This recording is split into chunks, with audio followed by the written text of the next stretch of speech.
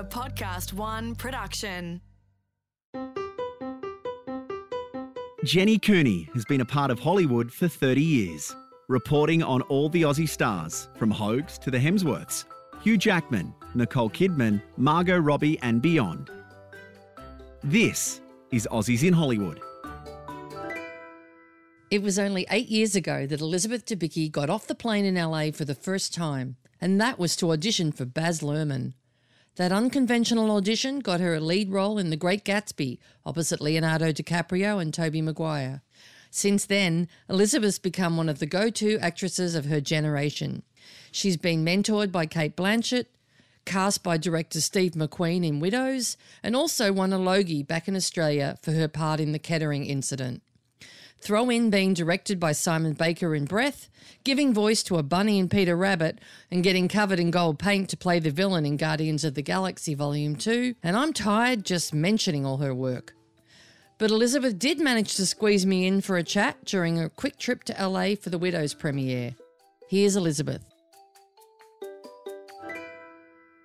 Welcome to Aussies in Hollywood, and it's exciting that you're here in LA very briefly because you're always somewhere else working busily, and you're here talking about Widows. So first of all, I just want to congratulate you. What a great film and what a great performance, but it looks so serious, and yet from what I gather, you guys had a blast making that movie, right?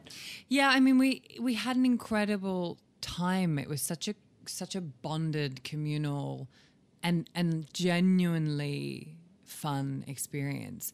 But I think that that said, the flip side of it was that it was definitely the most challenging, provocative piece of work I've ever made. And it definitely, I mean, provocative is the right word because it really provoked a lot out of me. And that's to do with Steve as a director and how he works and what he asks. And also simultaneously that he asks you for the truth, but because Steve is the person he is and he really is this remarkable human being. We're talking about Steve McQueen, by the way, 12 Years a Slave, brilliant director. Steve McQueen. You just feel this desire to really give him those pieces of your soul. But I think the reason we had so much fun on this set was because the content of it is quite dark. And it's funny when I think about the most sort of demonstrative version of that is that we were shooting this heist. It's a heist film. I mean, it's many things, but it is also fundamentally a heist film. And the heist happens between Viola Davis's character, Michelle Rodriguez's character, and myself. We are the three widows who go into this house to complete this heist, try and pull it off. And we were shooting that sequence, which has many different pieces in it, as action sequences often do. We shot it over the course of about 2 weeks through the night. So night shooting is such an interesting experience anyway as an actor because it's like being jet lagged, you know, your circadian rhythm is way out, and I think it does something to your brain, you know, and your body. And just sort of the more you head towards exhaustion, and then you put the adrenaline of completing these stages of a heist together repetitively, you know. For instance, there's a sequence where we go upstairs. I mean, we must have gone up those stairs, I don't know how many times, maybe 65 times, you know. So you just start to go a bit mad, really. And also, it's super adrenaline fueled. And I'm really suggestible, and I was really anxious the whole time. I mean, we would get home at about 6 a.m. from shooting whatever we'd shot that day. And I would just lie in bed while the sun came up, and my heart would be thumping with adrenaline because I've never done an action sequence like that before, you know. Whereas Michelle and Viola really had it down. They're much tougher than I am. But we would sometimes, you know, at 3 a.m. and they'd be turning the camera around and we'd have a half-hour break or something, just whip out some Michael Jackson, roll our heist suits down, and we would just have to have a boogie. And it was just sort of like this really demonstrative version of trying to get some of the terror out and sort of get some of the darkness out. And you know, Steve would join in. And I mean, I've never been on a set where I bet the guys in Ocean's 11 never did that. I really don't think they did. I think it was very, very particular to our set.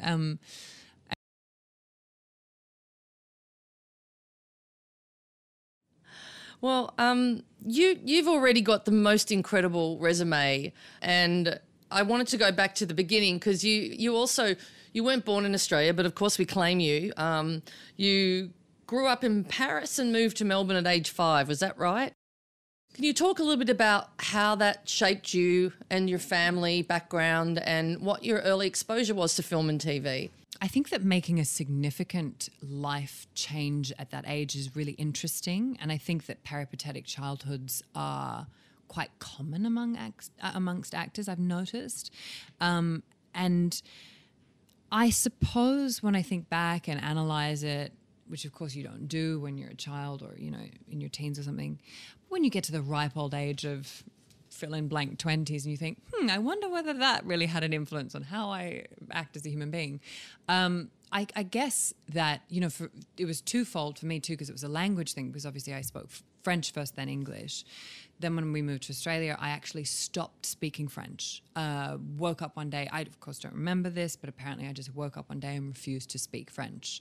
And I suppose that was my sort of little 5-year-old, 6-year-old's version of just please God, let me assimilate. I don't want to be the odd one out here. And I mean, children can be cruel and they can ostracize very easily. So I suppose my instinct was to just be like everybody else.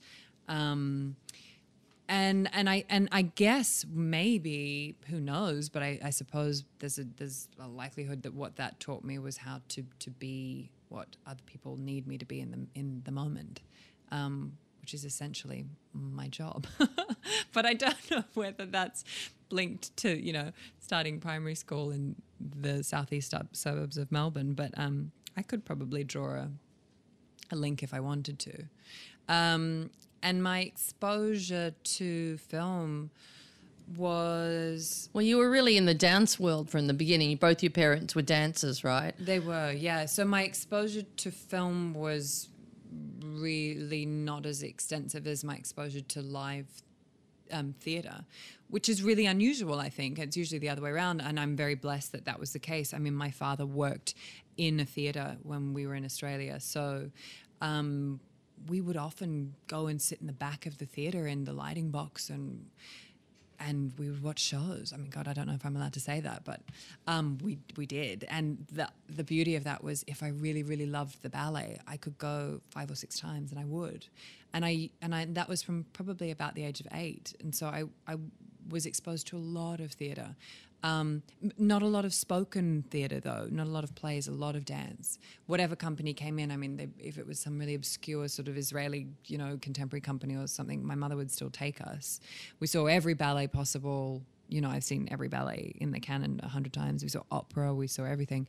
I remember the first time I really saw theatre, though, and remember seeing it and was old enough to really sort of grasp the difference of the effect it had on me, was a production of King Lear, which I think was also touring as The Seagull, with Sarah McKellen. And I guess I would have been about 15.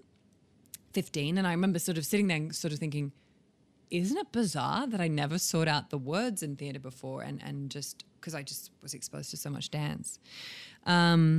That's not a bad one to start with. Sir Ian McKellen? Not a bad one at the Art Centre in Melbourne, and I'll never forget it. And then, you know, in terms of film, I actually grew up with a lot of old Hollywood playing. I mean, a lot of Ginger Rogers, Fred Astaire. I mean, a lot of dance, a lot of musicals. I mean, I probably watched, you know, West Side Story with Natalie Wood in it 1,000 times, and Cabaret 1,000. I mean, I watched Cabaret when I was far too young to know what the hell Cabaret was, you know, but I could do all of Liza. So I think, you know, I was very blessed in the sort of the range of exposure I had and how unusual it was. And also my mother's insistence that we saw everything. Yeah. So you were really on a path to become a dancer. You danced every day, you said previously, for how many years? I mean, probably from the age of about 6 to 15, 16. And so what happened at 15, 16? Well, it was, there was a few sort of things that shifted. One was that I was actually a real nerd, and I was a real academic when I was a teenager. I went to a really academic high school, and I In Melbourne, Hunting Tower School in the southeastern suburbs of Melbourne, and I was really focused on my studies. I thought that was sort of maybe what I was going to pursue more actively, and I also, when I was about 14, I remember going to a summer school at the Australian Ballet School, and I was taller than the teachers. I do remember that because we had our photos taken within one lunch, and it was sort of a big deal with the Polaroid camera. And I remember looking at the Polaroid, standing by the vending machine, sort of going, I don't think this is going to work. I also didn't have the turnout. I don't naturally have the turnout. I had lots of other things. So, I mean, being a dancer is, you almost have to have it's almost like you need to fit all those body parts, and if you don't have this or that, and some dancers do work their whole life to sort of strengthen one thing that's missing, but if you don't naturally have it all, it's hard. So I also then went more into contemporary dance, which I loved because it was all parallel, which for those who weren't in a ballet class every day of their life means that you turn your feet sort of straight, not outwards. Okay. So that was sort of a relief to me, but then I guess probably linked to sort of seeing that production of those Chekhov plays, but also just, I read a lot, and I was really into, I was a nerdy 15-year-old, so I was really into poetry and started reading more plays, and just fundamentally, I think I just started looking for sort of words rather than dance. And then I finished school early, ish, a year earlier than most people finish high school, and I auditioned for VCA, so that was when I was 17, and I just got straight in. So, and it's a Victorian College of the Arts. Yeah, in Melbourne, and that's sort of just where I didn't really look back after that. Now, you were like the ducks of the school, weren't you? I heard you got perfect scores in several subjects, and did you get into law school? Is that right? Yes, yeah. I was very, very ambitious about my studies. I was trying to explain to someone the other day, everybody was going to parties on the weekend, and I had just flown in from wrapping a movie, and I was really tired, and someone said something about social life, and I was like, well, I never really had one, and I never really did when I was a teenager. I was so focused on studying, and I got perfect.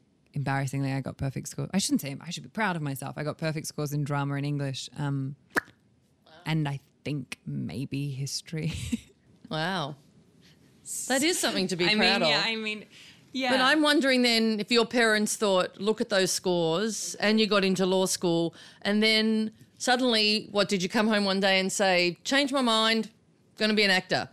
It was sort of that drastic. I remember about a year before finishing high school stomping into the kitchen one day, and my mother was standing there, and I just said, why did we not enroll me in acting classes? It was just completely out of the blue. It was like it had struck me like a lightning bolt, and I went, oh my God, I've missed the boat. I'm 16 and I've never been to acting class. And I stomped in, and she just looked at me and went, what? And I take the bins out or something. And I was like, oh, okay, sure. It was just paid no attention to. Because, what are you going to say when your 16-year-old daughter says, you've ruined my non-existent career?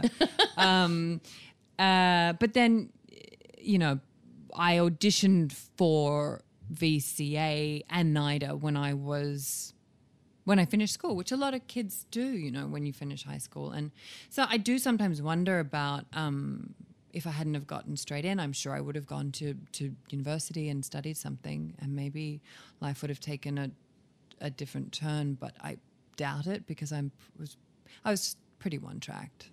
So the moment you got there, you knew you were in the right place? Yeah, it was definitely the most comfortable I ever felt in an environment. I remember feeling a huge amount of relief that people were as what's the word? Odd, I guess. Just a sort of odd bunch of people looking for something.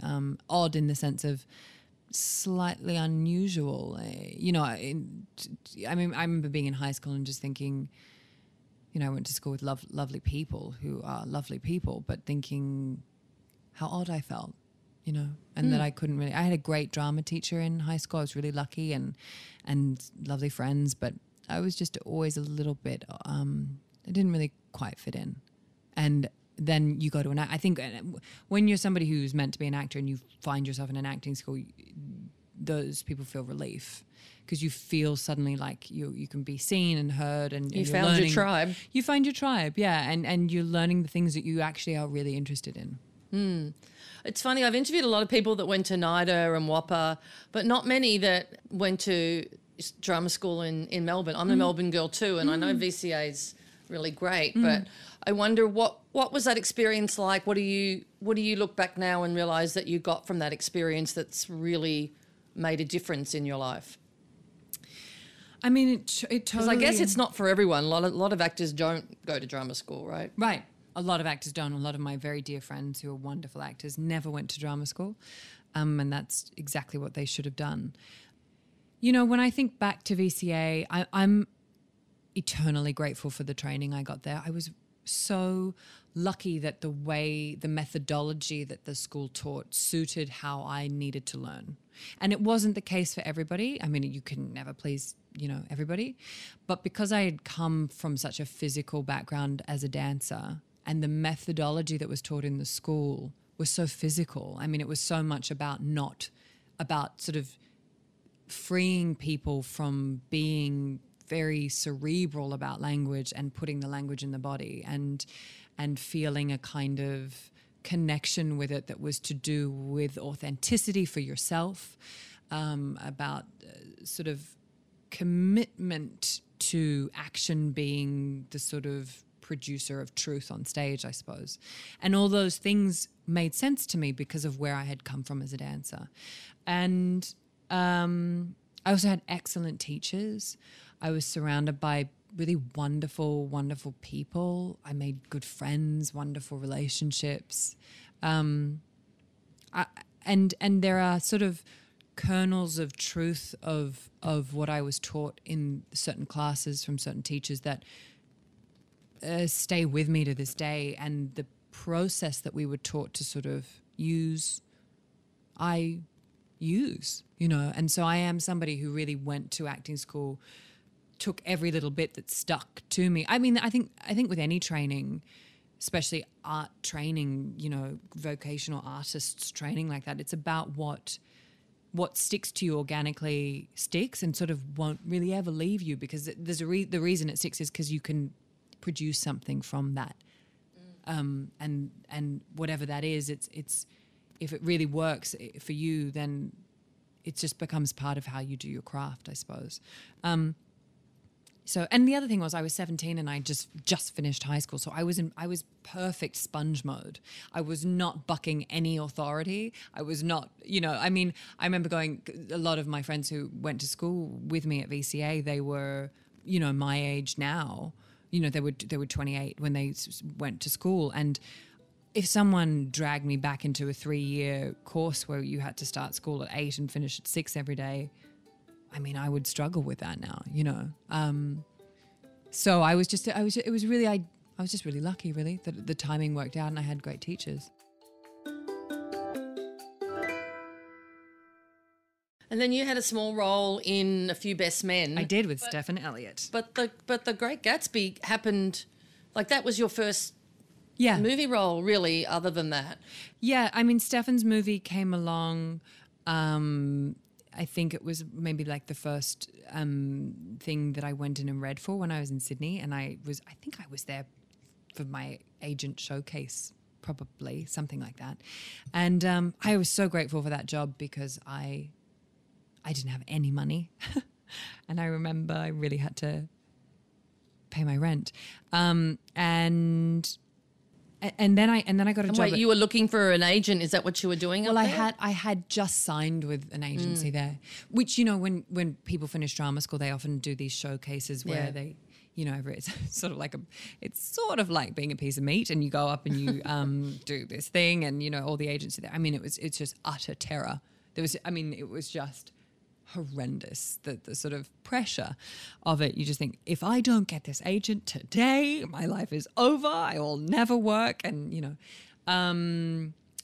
after I did A Few Best Men, I got a job at the Melbourne Theatre Company, and I was in rehearsal for that when I went to audition for Baz. No, wait, this was your first time ever in Hollywood, was when you got off the plane to audition for Baz Luhrmann for a leading role in America. The Great... Oh, wow. I'd never even been to America, the land of dreams. Well, what was that like? I mean, it was surreal. I think when you're young and you travel, I traveled to Europe to see my family before as a kid a few times, but I just remember the jet lag, just feeling like someone had dropped me on my head, and I was in this hotel. I had no idea where I was, which still to this day happens often as an actor, by the way. You sort of land in a city at 11 p.m. and you go to a hotel, and it's only when you open your curtains the next morning you think, okay, this is what fill in blank looks like. It's a very surreal way to travel.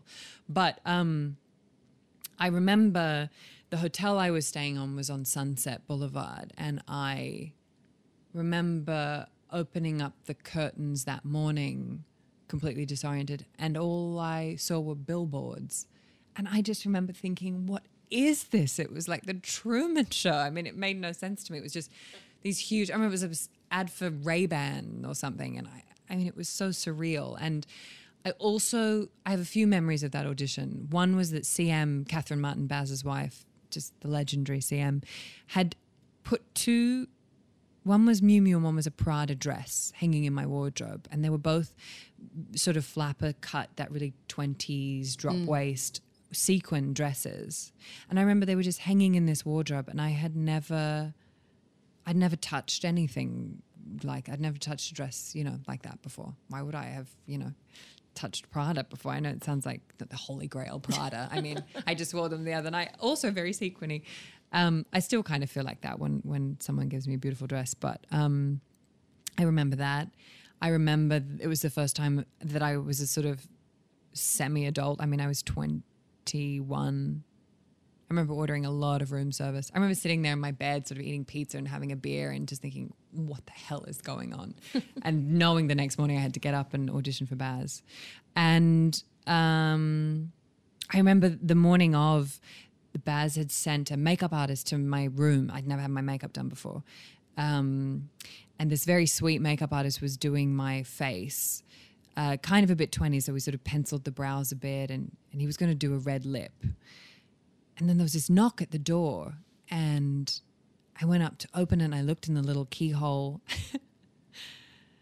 And Baz, like, his face just loomed in towards the little, little door peephole thing. And I just almost sort of took a step back going, oh my God, it's Baz Luhrmann. And I opened the door, and he sort of swept in and sat down on the end of the bed and just watched this poor makeup artist paint a red lip on me. And I remember just channeling in all that man's terror in that moment, just thinking, my God, this is just a terrifying morning for you. And then we traipsed over to the chateau, which was across the road, and Toby came and met us there. And it was just this sort of wonderful Toby 2 Maguire. hours. Toby Maguire, yeah. 2 hours where Baz just had a handheld camera, and Ronna Cress, who was the casting agent, wonderful Ronna Cress, followed us around. We were jumping up on the bed. There was pillow fights. There was a golf club. There was fake cigarettes. We sat on the couch like it was a horse and cart, and it was just completely surreal. And that was the audition, the first time. And then I am sure that night, that was probably in the afternoon. That night I got back on the plane and went back to rehearsal in Melbourne. And I really did think I'd sort of snapped the tether about a month and hadn't heard anything, and just thought, well, I guess I suppose that didn't really happen, because it was just didn't really make any sense. And then you found out you got the job, and suddenly you're on an amazing Baz Luhrmann set. In Sydney, Australia. With Leonardo DiCaprio and Tobey Maguire and Carey Mulligan and Carey and Joel and Joel. Yeah. So did it feel intimidating? Yes, I remember being. But here's the thing: I think when you're 21, and it's your first real, it was like my first real rehearsal for a film. Let's say, I had nothing to compare it to, and in a way, it kind of freed me of terror because I just went with it. I didn't know what the hell was going on. I mean, we had rehearsal in New York, and I remember I'd never been to New York before.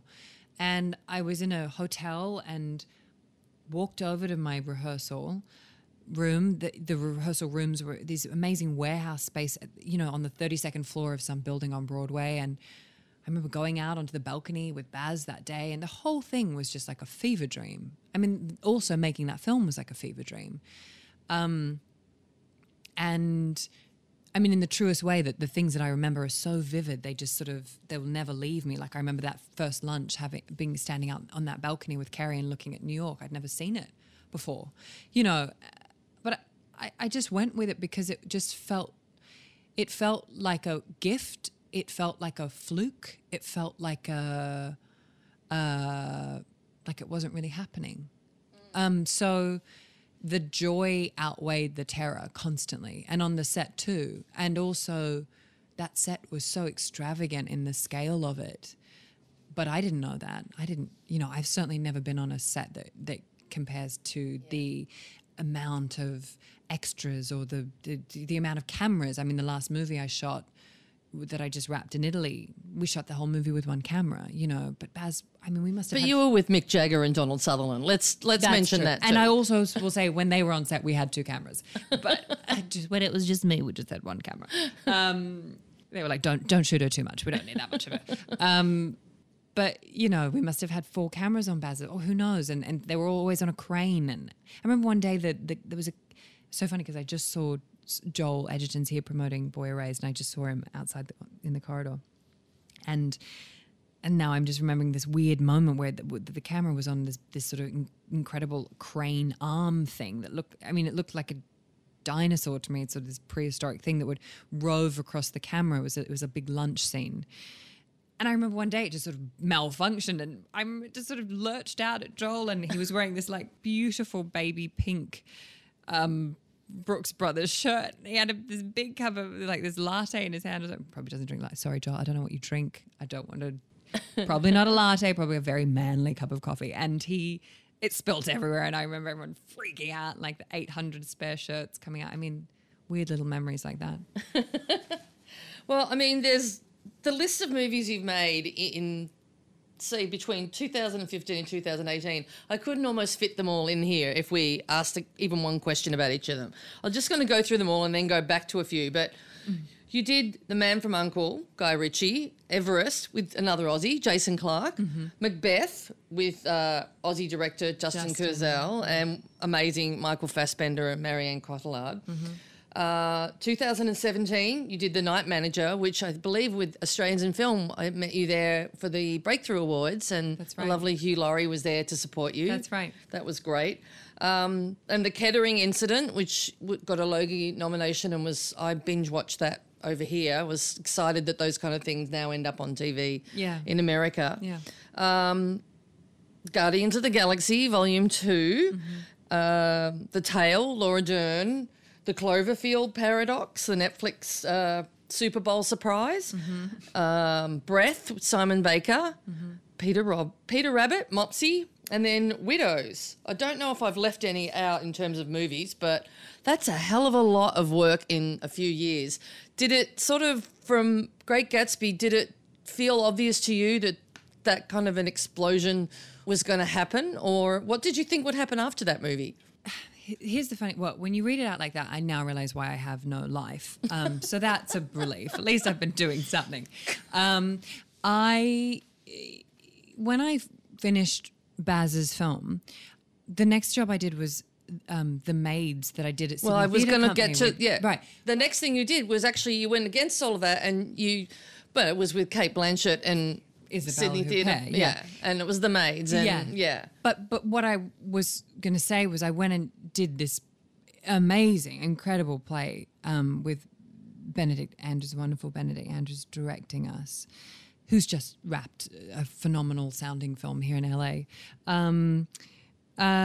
But I couldn't, I didn't really get many auditions straight after Gatsby, and it was about a year. I mean, the film took a little while to come out, and I was in this sort of, which a lot of actors, you know, it happens to a lot of us that you make, if you're fortunate enough to get, a great part in a big film, but then it takes a little while to come out, you're kind of in a funny limbo. And I really remember that specifically, just feeling like I would take meetings here in LA, but no one had seen anything. It was a blessing when that play came up because I hadn't worked for a good while. Wow. And I remember doing that play, and then whilst I was doing that play in Sydney, sending a self-tape off to Guy, and that's how I got The Man from U.N.C.L.E. Was Cate helpful to you during that time, Cate Blanchett? I mean, Cate was an incredible mentor while we were doing the play. Cate is just, I mean, I looked up to her since I can remember. So to just be in the same room with her was overwhelming to me in the beginning. Quite literally, I literally couldn't get, I was all croaky, I couldn't speak. I mean, it was just sort of so overwhelming to be sat in a room with your idol and sort of have to do the read through of the script on the first day. I mean, just crazy. But because Cate is such a wonderfully grounded human being too, that thing around her dissolved, slowly. I still, I saw her 2 nights ago. We were honouring her at the Britannia Awards, BAFTA in LA, and I still, when I see her sometimes, I mean, she's just luminous, she just really is. She's a movie star, but she's also Cate, who's just this kind of incredibly, it sounds weird to say, but really normal person, So working with her was a blessing because I got to watch her process. I got to also observe somebody who has this incredible status within our industry, but keeps it very real. Was dropping her kids off at school, sort of getting, if she could, getting like a half an hour nap, coming to rehearsal, doing this, that, and the other, and still, and promoting this film and that film. And, for instance, I remember when we were doing the play, Gatsby was opening at Cannes, and for a second it looked like I might not be able to go. And I remember Cate looking at me one lunch and just saying, "You have to go. You have to go. We'll make it so that you can go." And that kind of support is sort of so important when you're young and you don't know what your priorities should be. Yeah. I got lost in my love for Cate. What am I talking about? Well, you were talking about how you did that. You were waiting for the movie to come out. That's right. And I was asking if Cate had been said, Yes. "Don't worry, it'll happen," or, I mean, but as much as anybody tells you that, be it your agent or Cate or your mum, you still just don't know. I mean, but I still feel like I just left this film set 3-4 days ago in Italy, and it was such a beautiful film set and such a beautiful experience. And I always leave a film and just have this feeling like, well, that was nice. I mean, we'll see what happens. Really. I mean, I guess you hear that from a lot of actors. Like, You do. that'll be my last job. You know who I remember saying. I remember when we once came to work in the same car, Joel and I remember him saying something, and it was my first job, and it was not Joel's first job. And I remember him saying to me, if you don't feel that little spark of joy and that little bit of anxiety when you rock up to work in that car, I think you should think again. And I remember it being my first job, so I had nothing to compare it, and I didn't really understand what he was saying, but he was so right, because I think, that sense of like the loss of something when you think, oh God, maybe, I mean, I don't know what's next. And then the kind of anxiety going into a job, which is so helpful to stimulate your process and your work and give yourself a kick up the butt to do what you need to do and go where you need to go with the work. It's so important. Yeah. So you did all these big movies, and then and even movies like Guardians of the Galaxy, which was a fabulous character. I mean, you're painted gold. I don't know how long it took you to get into that. Was that CG or? No, that's paint. Wow. It's all paint. It lasts, doesn't matter how long we scrub it off for, it's still up my nose and in my ears for days to come. In fact, when I just had done a few camera tests for them, I was with a friend back here in LA, and I couldn't tell anybody what color I was, but he was a big Marvel fan. And so he used to constantly, and one day I remember sitting at lunch with him and he looked in my ear and he said, "Oh, you're gold." And I said, "How did you know?" He said, "There's leftover paint in your ear." No, it's all paint. It takes a while, but I can't complain because, Dave Bautista's in makeup for a millennia, so. And you're going back for volume 3? Yes. Hopefully, yeah. You've had just so many incredible experiences already. Do you make your decisions now based on a role, a film, a director, or is it a combination? It's a combination. Because they're all very different. Yeah. Yes, they are. And I'm if I had to say one thing I'm so grateful for, it's the sort of scope of how different the jobs are that have come up for me and the ones I've been, given a chance to play with.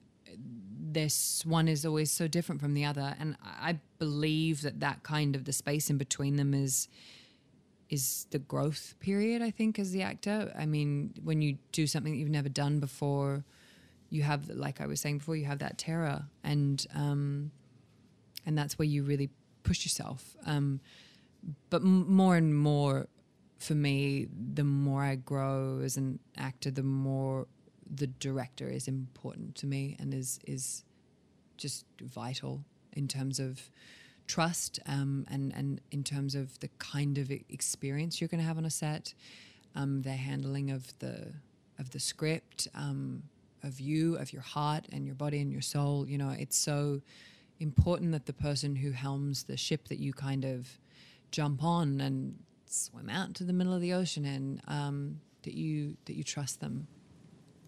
You're sort of in this new wave of incredibly successful Australians, I'd say the latest wave, because I've been here 30 years and I've seen a lot of waves, and it's really thrilling to see so many young actors in their 20s just doing so well. But I'm sure you get the question that I've been getting forever, which is like, what's in the water down there?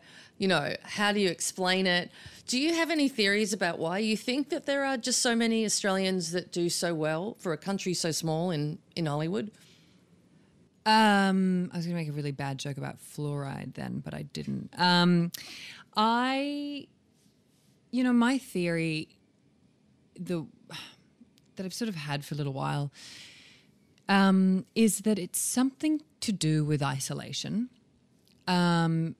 The best possible outcome of us being geographically isolated and our industry being in and of itself whole,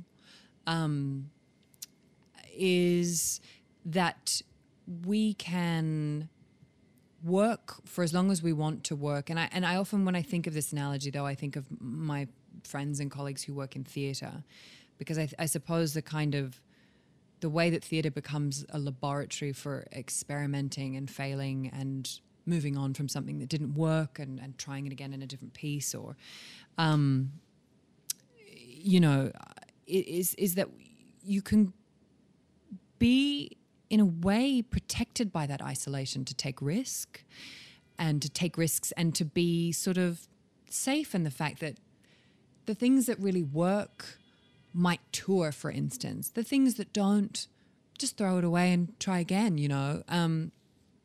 Again, I think of theatre because obviously film is celluloid and it's there forever. But for instance, I think it's so interesting that some of our really wonderful theatre directors like Simon Stone, like Benedict, are now working in really mainstream, I don't know what now quantifies mainstream Hollywood. I mean, it's sort of like growing at this rapid rate, but are working in this town now. And these are really progressive theatre makers who, 10 years ago were making remarkable pieces of work that some of it flew and some of it didn't too. And again, that space in between is where that growth happens for them to sort of develop their skills as a director.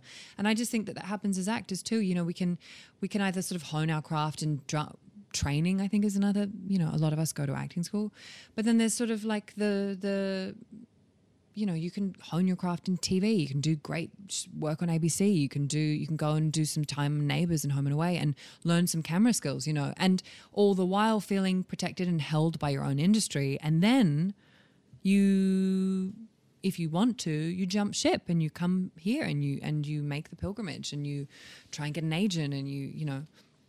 And I also think, like, not to blow smoke up our own. Can I say ass on this podcast? Yeah, you can say anything you want. Anything I want. Yeah. Oh my God, don't tell me that. You know, Aussies are kind of brave, you know. I think there's a kind of honesty and, like, I don't know, just don't beat around the bushness. Just kind of do it. Just smash the workout, see if it works. If it doesn't, you know, so be it. And I think that kind of mentality, which is to some degree, I think, kind of cultural, is really helpful for art making because, you know, I mean, as much as I disagree with this absolutely pervasive tall poppy thing, which is not necessarily helpful at all. I mean, I like self-deprecating humor as much as the next Australian, but when it actually infiltrates your sense of self-worth, then I think we need to sort of re-examine culturally what we're doing there. But, you know, I think the flip side of that in a more sort of like light way is this sense of, you know, just sort of give it a go. God, I haven't said give it a go for a while. It's kind of an Aussie mantra, isn't it? It is, though. I mean, and I think it really sort of is helpful for making work. Yeah. You've worked with a lot of Australians that were already successful, and you were directed by Simon Baker in Breath as well, which was a beautiful film. Who I just found out he just was nominated, and the film was just nominated for an actor. And oh, wow. yeah. Oh, that's great. I was too. My mum would say, why didn't you say you were nominated? Congratulations. There you go, you Mum. were nominated for Breath. There we go. We just found out this morning. I think Joel has been nominated as well, and Nicole, and yeah. Oh, it's lovely. Oh, that's awesome. So, and you work with Rose Byrne and Yes. Jackie Weaver. I met her last week and she told me that, you know, how much fun she had playing your mum in Widows. Oh my God, I love that woman And you so did much. Margot Robbie. You were both in, even though you weren't like actually in scenes live action, you did Peter Rabbit. So you've had a lot of experience with the other Aussies that are doing well here. Does it feel like a community? Do you feel excited when you get to work with them? Yeah. You know, having started with an Aussie movie with Joel and Baz and everybody kind of. Yeah. I mean, there is a really strong community here. I don't live in LA, so I'm not as tapped into it. I mean, You're based in London. I am, yeah. But there is a really strong community here. But again, it's sort of, I mean, it's just sort of cultural. Like, you know, when I hear about success that someone like Margot or Nicole or Rose has, I am so proud of them, you know, and I want that for them. And they're, you know, when I think about actresses, Aussie actresses who are doing really well in Hollywood, they're all so different from one another. And yet, you know, I feel a great deal of pride because I think there's a huge amount of grace and compassion with which these women sort of conduct their careers. You know, certainly, for instance, to go back to Loving Cate, which is just apparently what I'm doing for the next few days, which is fine with me. I always just think about how gracious she is with her success, and how sort of aware she is too, you know, of the effect that she has. And I think about the pathway that Nicole and Cate and Jackie, people like Jackie have carved for us. I mean, it's a really beautiful path to walk along, you know, and I think that my generation of actresses are doing our best to really uphold that as well. But we definitely had something beautiful to walk on before us, you know, and that was hard won too, I believe, you know. So, yeah, I'm very grateful to them for that. Last question. You've already just finished a movie with Mick Jagger and Donald Sutherland in Italy. What's on your bucket list? What's next? What do you want to do? Where do you want to be in the next 10 years? Oh, I mean, well, the next thing I'm going to do is an HBO series called Lovecraft Country, which I'm very, very excited about, which we're shooting here in the States next year. Oh, that's the one created by Jordan Peele. Jordan Peele, yeah, and JJ is producing as well. And we have this wonderful young woman who's show running for us, and she's just brilliant. So that's the next job. In the next 10 years, I mean, Jenny, I'm sort of going like, what am I doing in the next 2 hours? But I guess when I think about what I'm grateful for thus far and what I would like to keep pursuing, it's something to do with I guess to me, the definition of success is sort of access to things that challenge you and are new and keep it really fresh. But also, more importantly, I think than ever, work that is saying something important. And I think that we're at a really interesting place as, you know, as a society. And we could go into this and do a whole nother podcast on it. But I think for women in our industry right now, with what's happening in the world and what's happening with Me Too, we're at a very interesting point for rapid growth of representation of us on screen. And it's really, really exciting to be a part of it, because I think that really things are changing, and it's to do with sometimes just simply a numbers game, how many women we can get behind the camera, how many women's work we can get produced, how many stories we can tell about women. And I suppose as an actress, I see my role in this sort of like tide of change being about how many different kinds of women can I portray, because it's not just about playing the hero journey either, you know, because I think what's so important for what we do in the creative entertainment business is that we give women the opportunity to see themselves represented in myriad of ways. The good, the bad, the true, the challenging, the unlikable, the likable, the relatable, the unrelatable. And when I think about the kind of work I want to do, it's sort of smudging all of that up together and, you know, going after it and seeing what sort of truth I can tell, I guess. Well, we'll do this again in 10 years and find out. Let's do it. Thank you so much for being on Aussies in Hollywood. Pleasure. And congratulations on Widows. Thank you. Thank you. Elizabeth has done so well in Hollywood, but it's lovely to hear she's still hung on to that self-deprecating sense of humour and remains so grounded. She sounded practically giddy as she talked about working with Rolling Stone, Mick Jagger, in her next indie film, The Burnt Orange Heresy, and who can blame her? You can also look out for Elizabeth later this year in the HBO series Lovecraft Country from J.J. Abrams and Jordan Peele. Until next time, that's all from Aussies in Hollywood. Aussies in Hollywood was presented by me, Jenny Cooney, and recorded in collaboration with Podcast One Australia. Audio production was by Nick Slater, and executive producer was Jenny Goggin. For more episodes, go to podcastone.com.au, download the app or look me up on iTunes.